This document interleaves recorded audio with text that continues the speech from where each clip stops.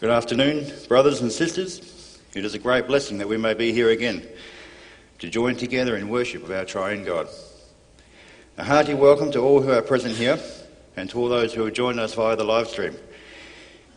May the preaching direct our hearts and minds in faith and trust to our Saviour Jesus Christ and cause us to live our lives to the praise of him. Brother Dathan Plater will lead the worship service this afternoon. And before we begin, let us sing together from Psalm 78, verse 1 and 2.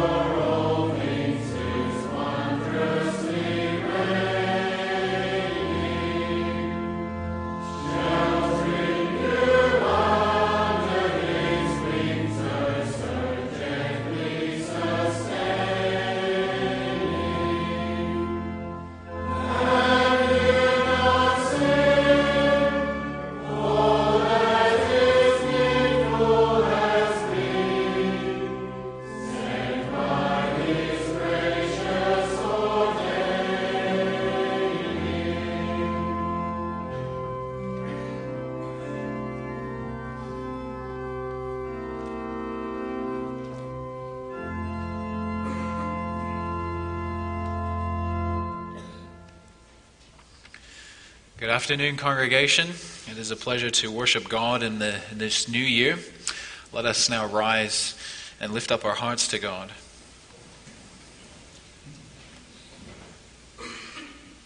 As we come to worship, let us confess that our help is in the name of the Lord who made heaven and earth. Amen.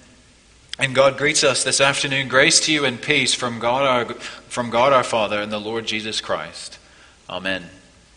Let us continue our worship and let's sing praises to our Creator for his awesome rule and justice with the words of Psalm 146, verses 1, 3, and 4.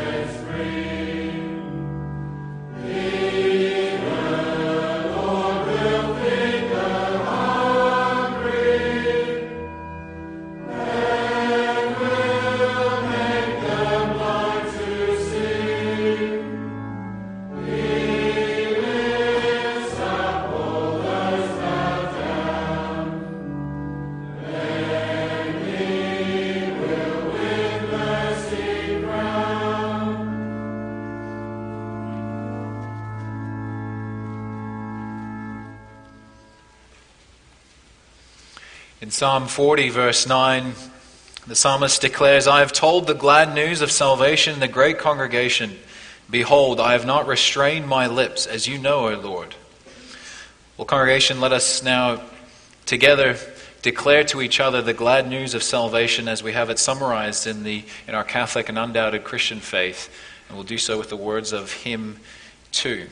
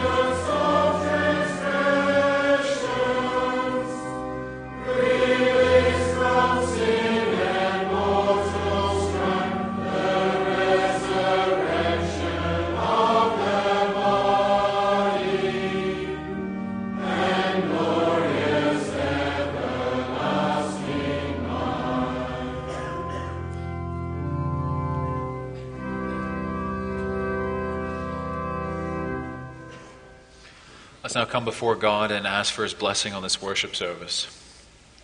Let us pray.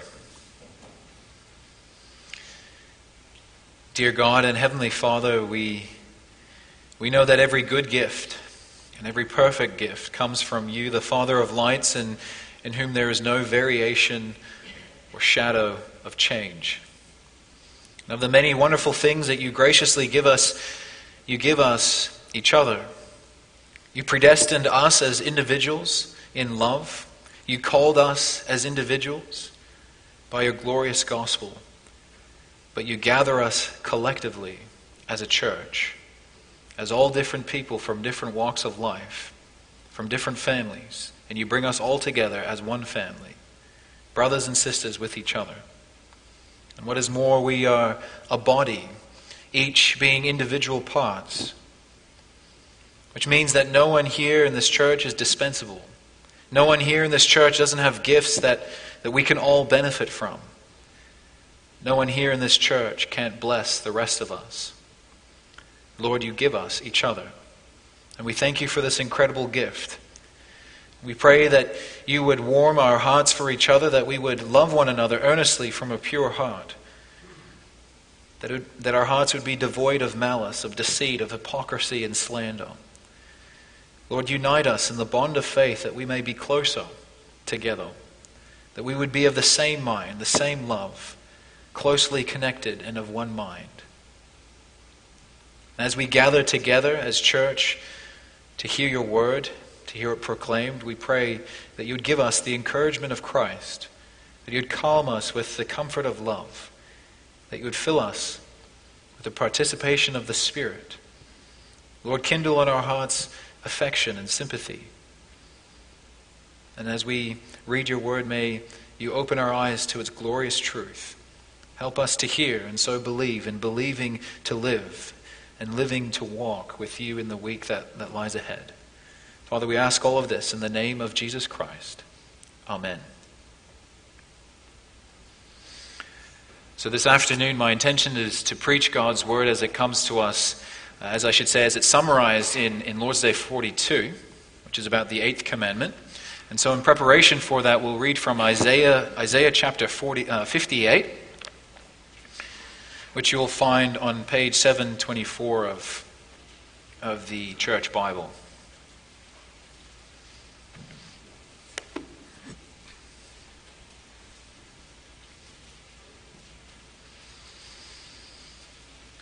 So Isaiah 58, and we'll read the whole chapter together. Hear the word of the Lord. Cry aloud. Do not hold back. Lift up your voice like a trumpet. Declare to my people their transgression, to the house of Jacob their sins. Yet they seek me daily and delight to know my ways, as if they were a nation that did righteousness and did not forsake the judgment of their God. They ask of me righteous judgments. They delight to draw near to God. Why have we fasted and you see it not? Why have we humbled ourselves and you take no knowledge of it? Behold, in the day of your fast you seek your own pleasure and oppress all your workers.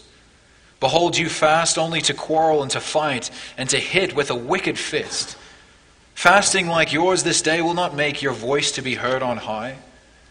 Is such the fast that I choose, a day for a person to humble himself? Is it to bow down his head like a reed, to spread sackcloth and ashes under him? Will you call this a fast, a day acceptable to the Lord?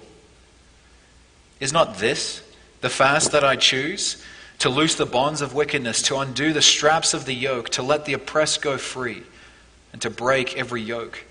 Is it not to share your bread with the hungry, and bring the homeless poor into your house? When you see the naked, to cover him, and not to hide yourself from your own flesh? Then shall your light break forth like the dawn, and your healing shall spring up speedily. Your righteousness shall go before you. The glory of the Lord shall be your rear guard. Then you shall call, and the Lord will answer. You shall cry, and he will say, Here I am. If you take away the yoke from your midst, the pointing of the finger and speaking wickedness, if you pour yourself out for the hungry and satisfy the desire of the afflicted, then shall your light rise in the darkness, and your gloom be as the noonday. And the Lord will guide you continually, and satisfy your desire in scorched places, and make your bones strong. And you shall be like a watered garden, like a spring of water, whose waters do not fail. And your ancient ruins shall be rebuilt. You shall raise up the foundations of many generations. You shall be called the repairer of the breach, the restorer of streets to dwell in. If you turn back your foot from the Sabbath, from doing your pleasure on my holy day, and call the Sabbath a delight and the holy day of the Lord honorable, if you honor it, not going your own ways, or seeking your own pleasure, or talking idly, then you shall take delight in the Lord, and I will make you ride on the heights of the earth. I will feed you with the heritage of Jacob, your father, for the mouth of the Lord has spoken. In response to the reading of God's word, we'll sing Psalm 35. And in this psalm, the poor man cries out to God because of his oppression. And we can very well imagine a poor man crying out in the time of the text. So let's sing Psalm 35, 1, 4, 9, and 11.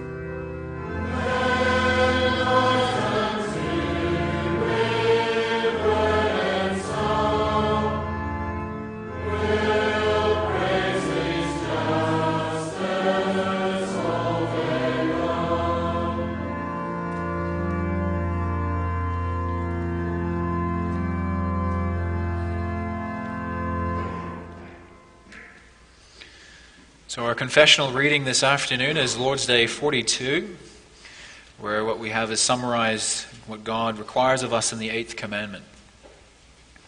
So Lord's Day 42, you'll find that on page 557 of the Book of Praise. What does God forbid in the 8th commandment? God forbids not only outright theft and robbery, but also such wicked schemes and devices as false weights and measures, deceptive merchandising, counterfeit money, and usury. We must not defraud our neighbor in any way, whether by force or by show of right. In addition, God forbids all greed and all abuse or squandering of his gifts. What does God require of you in this commandment? I must promote my neighbor's good wherever I can and may, deal with him as I would like others to deal with me, and work faithfully so that I may be able to give to those in need. After the proclamation of the gospel, we'll sing from Psalm 112, verses 1 to 3.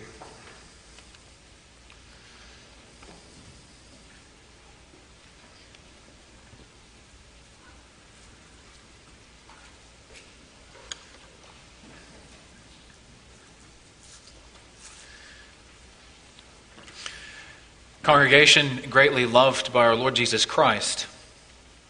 About a month ago, I was at the 7-Eleven at Haynes Shopping Plaza on Armadale Road.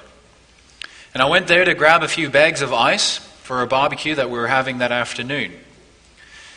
And anyway, as I was grabbing the bag of ice, there was a delivery man there with a pallet, and he had all sorts of flats of V and energy drinks and soft drink and all sorts of things like that. And he was delivering them one by one into the store. Well, as I went and grabbed the ice, I came out and suddenly there were these kids and they're grabbing all these energy drinks and legging it and running off across the road. And as they did so, onlookers were honking their horns, yelling all sorts of expletives, but the kids had run off across the road. And then 2 weeks later, I was at the Coles on Ranford Road. I was standing at the line waiting to check out my groceries, trying to juggle them. And then there was a lady who ducked under the counter and grabbed 2 packets of smokes and walked out, and off she went. So that was twice in 2 weeks. And both times as I drove home, I was so angered by it.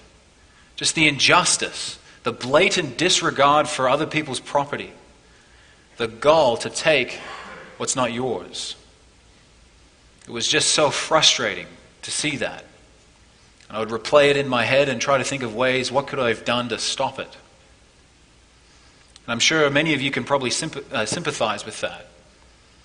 You've probably been in that situation before. Maybe right away you think of someone who broke into your car or broke into your house, broke into your workshop, your job site, someone stealing some of your belongings. It's so infuriating, isn't it? And it happens quite often.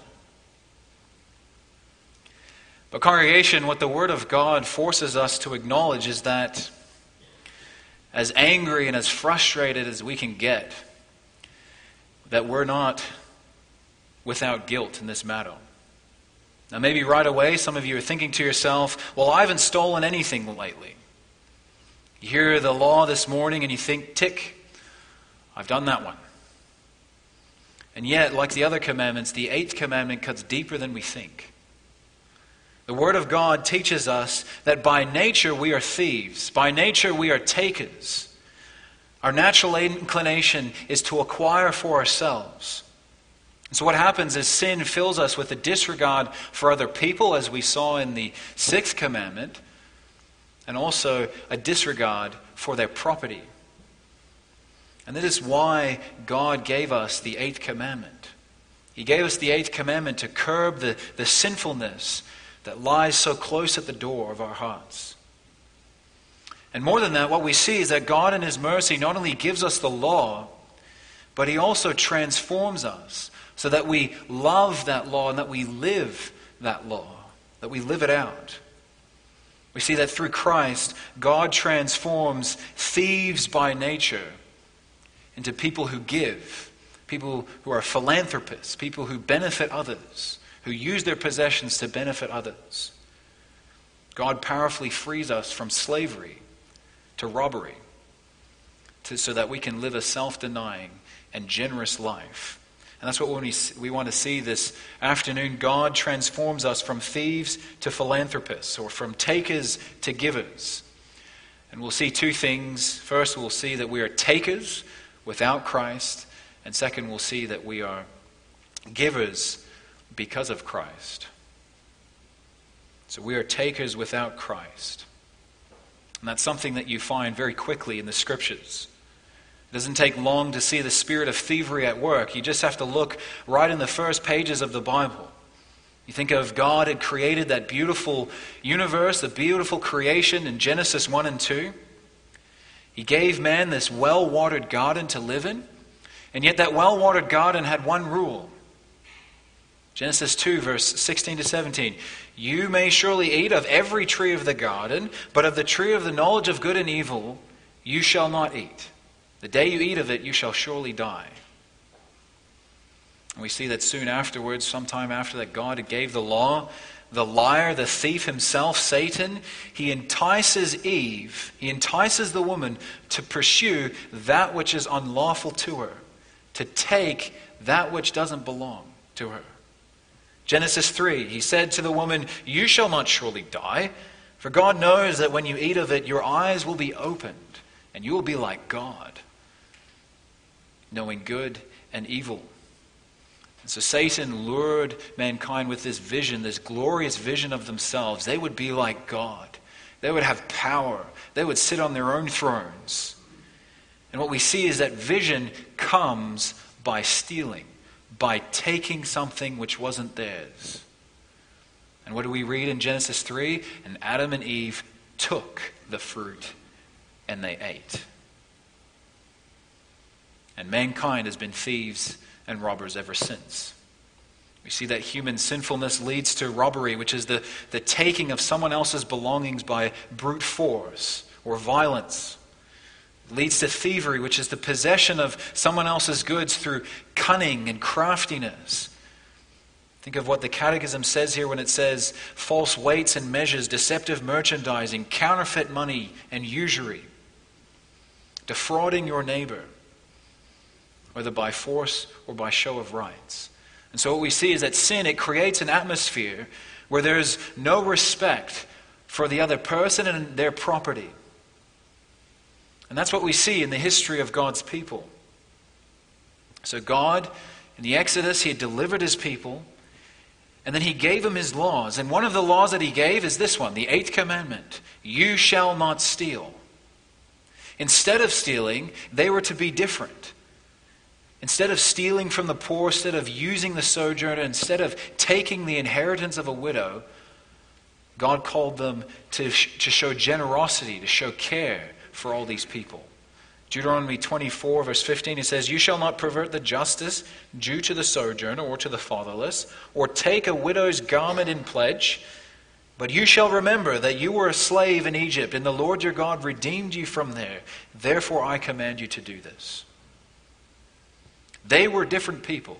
They'd been delivered to be different people. God gave them these laws. He gave them these religious duties so that Israel would be a light to the nations. The nations would look at them and they would see people who respected other people's property, who honored their property, who tried to promote their neighbor's good. That's whom God's people were called to be. And yet, when we look at Israel's history, we see that Israel so often became just like the nations around them. Isaiah prophesied. He prophesied to the Israelites. He prophesied to a people who had all the outward trappings of religion, but whose hearts were far from God. We read that in the opening verses of Isaiah. He says, hear, O heavens, and give ear, O earth, for the Lord has spoken. Children have I reared up and brought up, but they've rebelled against me.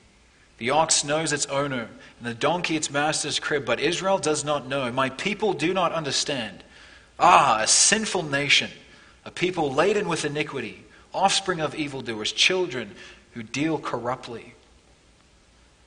They were completely estranged from God. Their heart was a far cry from the heart of their Father whom they were meant to reflect. We see that they stole, they robbed each other for their own benefit. Isaiah's contemporary Micah, who prophesied around the same time, he said these judgments to Israel. He said, "Woe to those who devise wickedness and work evil on their beds. When the morning dawns, they perform it, because it is the power of their hand. They covet fields, they seize them, and houses they take away. They oppress a man in his house, a man and his inheritance." Micah 2 verses 1 to 2. And yet, if you and I were transported back to that time where the Israelites lived, we would see them outwardly worshiping the Lord. We would see them outwardly praising God, delighting in Him.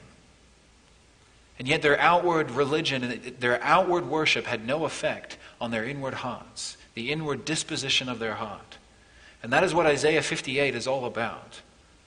God comes to His people in Isaiah 58, and through the prophet He says, "Cry aloud, do not hold back. Lift up your voice like a trumpet. Declare to my people their transgression, to the house of Jacob their sins." God says, "Go, Isaiah, speak to them, speak till you're hoarse in the throat. I've had enough of their religion. I've had enough of their outward ritual."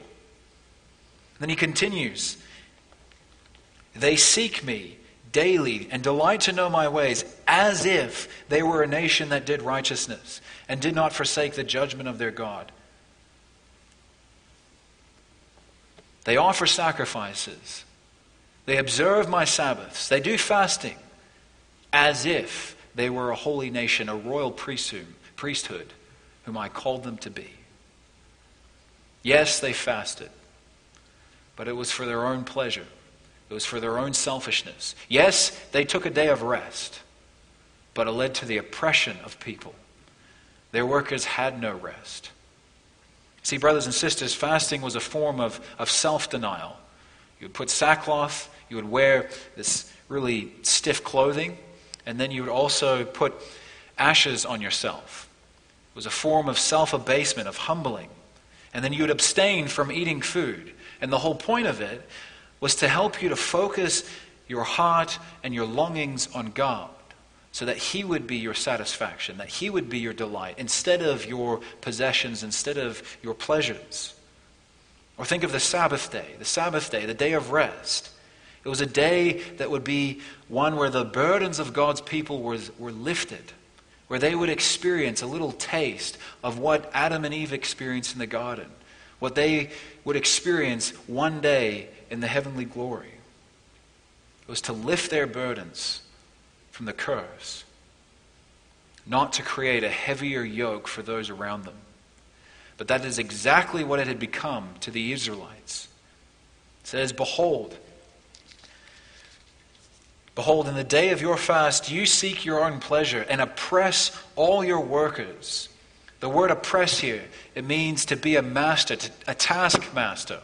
So just think of the Israelites in Egypt and the Egyptian taskmasters who placed heavy burdens on their backs.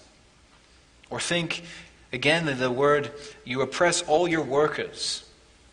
And the word for work, it means to be pained, to be grieved.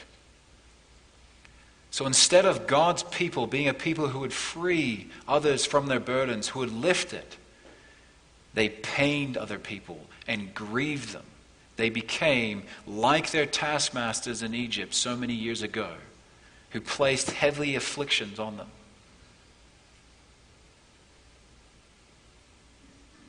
They gave their workers the bare minimum wage. They charged huge interests to help and to assist the widows, who in the end were more indebted than they started out with. They used the loopholes of the law to steal the very clothes off their neighbors' backs. All the while, if we want to use the words of James, they said, "Be warmed, be cheered," as their brother went off in his nakedness and destitute. And if we want to put it in our own terms, they did all that while they came to church and worshipped, while they put their money in the collection bag. Well, is that the kind of religion that God delights in? Is that the kind of religion that pleases our Lord? Is such fasting, such Sabbath day rest a delight to Him? Well, no, congregation, of course not. Outward obedience to the ceremonies, feast days, rest days was not enough. As we see through Scripture, God wants our hearts. Think of Psalm 51, where David talks about, I could give you all these sacrifices, but what does God want? He wants a broken and contrite spirit. He wants their hearts.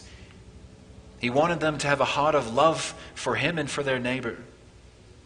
Without the heart, all those externals are affront to God. They're an affront to Him. God gave His law so that He could have His people's hearts. Congregation, maybe you see where this is going. You see, all of us here, we sit in church, we worship God, we delight to do so. But what would God say to us?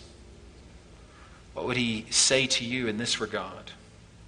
They seek me daily, they delight to know my will, and yet they, what? What would He say? They seek me daily, they delight to know my ways, and yet they fudge their timesheets so that they can have greater pay. They flip on their phones while at their employer's expense. They take their friends' toys out of their own homes. They're entitled, and then they borrow without asking. They delight to know my ways, and yet they live amongst communities which are in need. But they ignore that, and instead they look at their own prosperity. They look at their own comforts. They delight to know my ways, and yet their heart is home of greed. What would God say to you? What would He say? You see, without Christ, our hearts will find a way to take all those outward things that God gives us to help us to serve Him from the heart.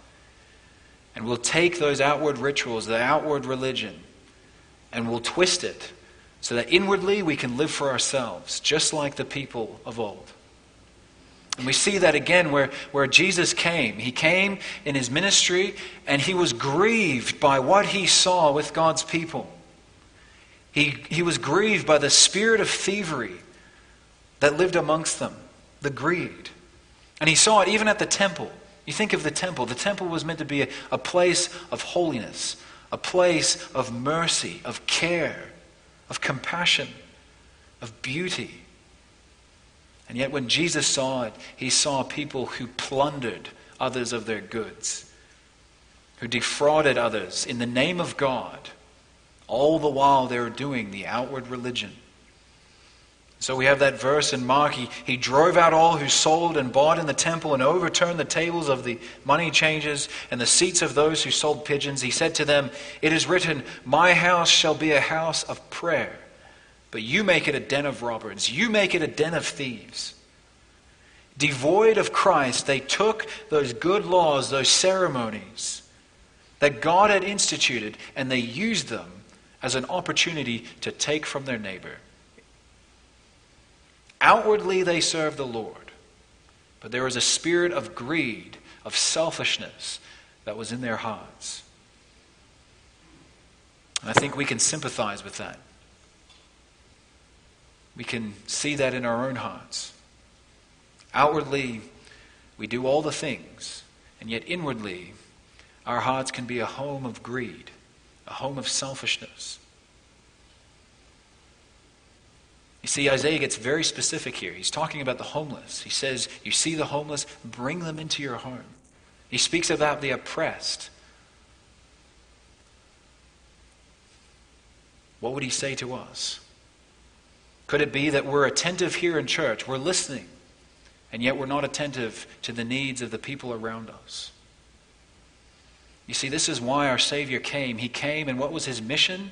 He said it was to proclaim liberty to the captive, to proclaim freedom to the poor, If you look at his ministry, his heart was filled with compassion and care for those around him, for the poor. There was warmth for the destitute. And yet, if we look at his end, he died as a thief. He was crucified as one who would take from others. Mark 15, 27 to 28, it says there, with him they also crucified 2 robbers, 2 thieves, one on his right and the other on his left. So Scripture was fulfilled which says, and he was numbered with the transgressors. He became a thief so that we could be saints. He took the punishment a thief deserves so he could give you a life you don't deserve. That is what our Lord did for you. But that's not all, congregation, because what we see is that through Christ, he also transforms us so that we do something that is contrary to nature. We give and we become generous. That brings us to our final point. We are givers because of Christ. So then, what kind of fasting did God delight in? What kind of Sabbaths did he delight in? Well, he says, there is this not the fast that I choose, to loose the bonds of wickedness, to undo the straps of the yoke, to let the oppressed go free, to break every yoke. Is it not to share your bread with the hungry and bring the homeless poor into your house? When you see the naked, to cover him and not to hide yourself from your own flesh? And then if you look further on, it says there, if you take away the yoke from your midst, the pointing of the finger, the speaking of wickedness, if you pour yourself out for the hungry and satisfy the desire of the afflicted, then shall your light arise in the darkness. That's what God loves. That's what delights in him. That's what delights him. Fasting, as we saw before, was a form of self-denial. It was all about self-abasement. And yet God's people, they thought they could fast if they just put their sackcloth on, they put their ashes on. That was fasting. And yet they missed the whole point. Fasting was about denying your own pleasures, denying your own gratification. And that's what delights God. When his people give at their own expense so that others may gain. God loves it when his people deny their own luxuries, their own preferences, to enrich those who are around them. You see, if the 8th commandment calls us to avoid all forms of stealing, then this is what it calls us to pursue instead, to pursue generosity. And the Catechism highlights this positive aspect when it says there, what does God require of you in this commandment? I must promote my neighbor's good wherever I can and may, deal with him as I would like others to deal with me, and work faithfully so that I may be able to give to those in need. Instead of ripping off our neighbor, God calls us to love them as we love ourselves.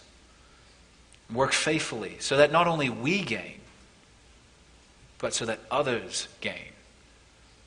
Work not to gain, but to give. And that's the call of our Savior, isn't it? To deny ourselves. It's the call of a follower of Christ. Jesus says in Matthew 16:24 to 25, he says, if anyone would come after me, if anyone would follow me, let him deny himself and take up his cross and follow me. For whoever would save his life will lose it, but whoever loses his life for my sake will find it. Now why? Why is that? Why is self-abasement, self-denial, generosity, why is that what it looks like to be a Christian? Because that is what the heart of our Father looks like. Our God is generous. If we look at all those laws commanding the Israelites to treat those who are oppressed, those who are on the fringes of society, to treat them well, to care for them, to be generous to them, it's because of the generous nature of our Father in heaven. As a few of you have told me, no one can be more generous than God. No one gives more than God. No one can outmatch his care, his love. No one can give as he has. And we know this from just looking at the cross of our Savior. If we think of stealing, stealing is taking something from someone else and at their expense, at their unwilling expense. And yet what we see is that God shows his love for us by securing our salvation, not at your expense, not at our expense, but his expense. Jesus Christ came to die for you. That was the cost of our salvation, the precious blood of our Savior. And he did that willingly to obtain a life which we could never acquire for ourselves. A life with God, a life which we had robbed ourselves, as the Catechism says, in the garden when we sinned. And so God calls us to give. Why? Because he gives. Because he gave. Romans 8:32. He did not spare his own son, but he gave him up for us all. How will he not also give us all things? So congregation, how is it going for you? God in his grace, he's given us a new year, the year 2023. It's a time of reflection. Maybe you're thinking about different goals, thinking about how you might grow in this new year. Well, how are you going in this commandment, in this area of your life? If you look back on the year 2022, how did it go for you? If it was between giving and taking, which one did you practice more of? What motivated you to work? What motivated you to use your time in certain areas? Was it a desire to acquire, to gain? Or were you open to being generous? Did you display a love, the love of Christ, as it overflows to a love for each other? If you look at the words of the Catechism, it says, and work faithfully so that you may be able to give to those in need. If I think of my year, the year 2022, it's not a place that I always found myself in. If I think of seminary, I had received so generously from people so that I could study. And yet if I look at my thoughts, I was waiting for a stipend. I couldn't wait for a stipend because then I would get this, and then I would get that. Then I would get this for myself. You see that same sort of greed, that same sort of selfishness come through. Well, how was 2022 for you? Maybe if you look back, it's discouraging. Maybe you see various forms of thievery. You see greed taking place in your heart. You see selfishness. You see self-indulgence. It's easy, isn't it, to look down our noses at those people at Haynes, those kids that ran off and took stuff, or that lady who stole a packet of smokes. But we're no different, aren't we? If anything, we're worse, because we know the heart of our God. We know his laws. We know what delights him. We know what pleases him. And yet so often we pursue our greedy, our thieving desires. Well, congregation, this is the glory of the gospel. The gospel is that God changes us. He changes our hearts. The Spirit transforms us. And so that we give as our Heavenly Father gives, instead of taking as Satan takes. This is what Paul speaks about in his letter to the Corinthians in 1 Corinthians chapter 6. He's speaking about those who do not inherit the kingdom. He says, or do you not know that the unrighteous will not inherit the kingdom of God? Do not be deceived. Neither the sexual immoral, the idolater or adulterer, nor men who practice homosexuality, nor thieves, nor the greedy, nor drunkards, nor revilers, nor swindlers will inherit the kingdom of God. And such were some of you. And such were some of you. And he continues, but you were washed, you were sanctified, you were justified in the name of the Lord Jesus Christ and by the Spirit of our God. Without Christ, you were a thief. That's who you are. That's who I am. Condemned before God because of that. But in Christ, he transforms us. He sanctifies us. So that that's in the past. And so that we can now live for him changed lives. Now that you are his, he will make you to become more like himself. To reflect his generous heart. And so as you walk with him in this new year, you'll become more caring, more generous, denying yourself rather than living for yourself. And with this, our Lord gives us also a promise, a blessing.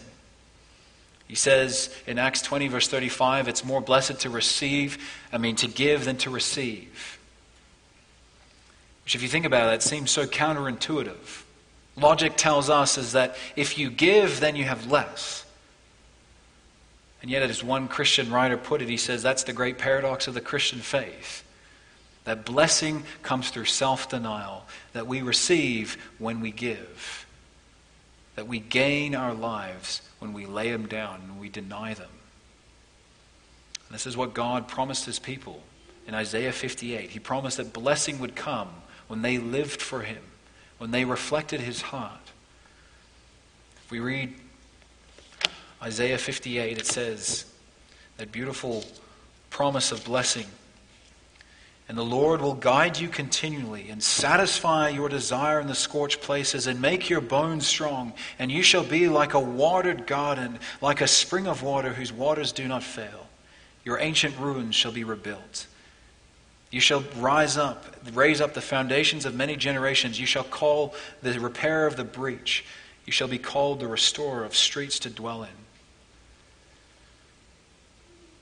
If you see that promise didn't come to full fruition when they came back to Israel and built Jerusalem.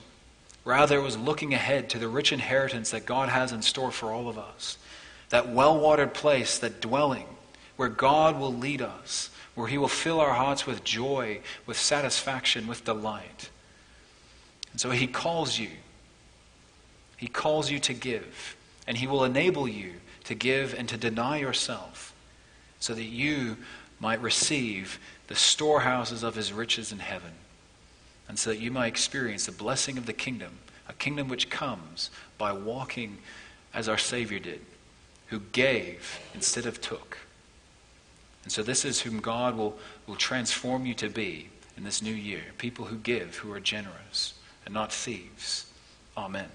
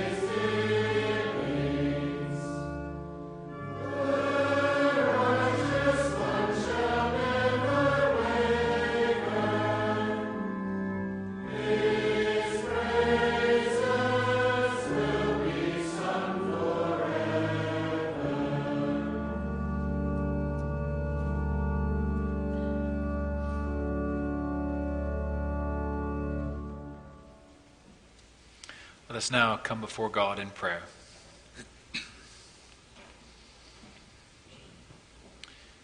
Eternal Father of our Lord Jesus Christ, we praise you for your generous and your caring heart.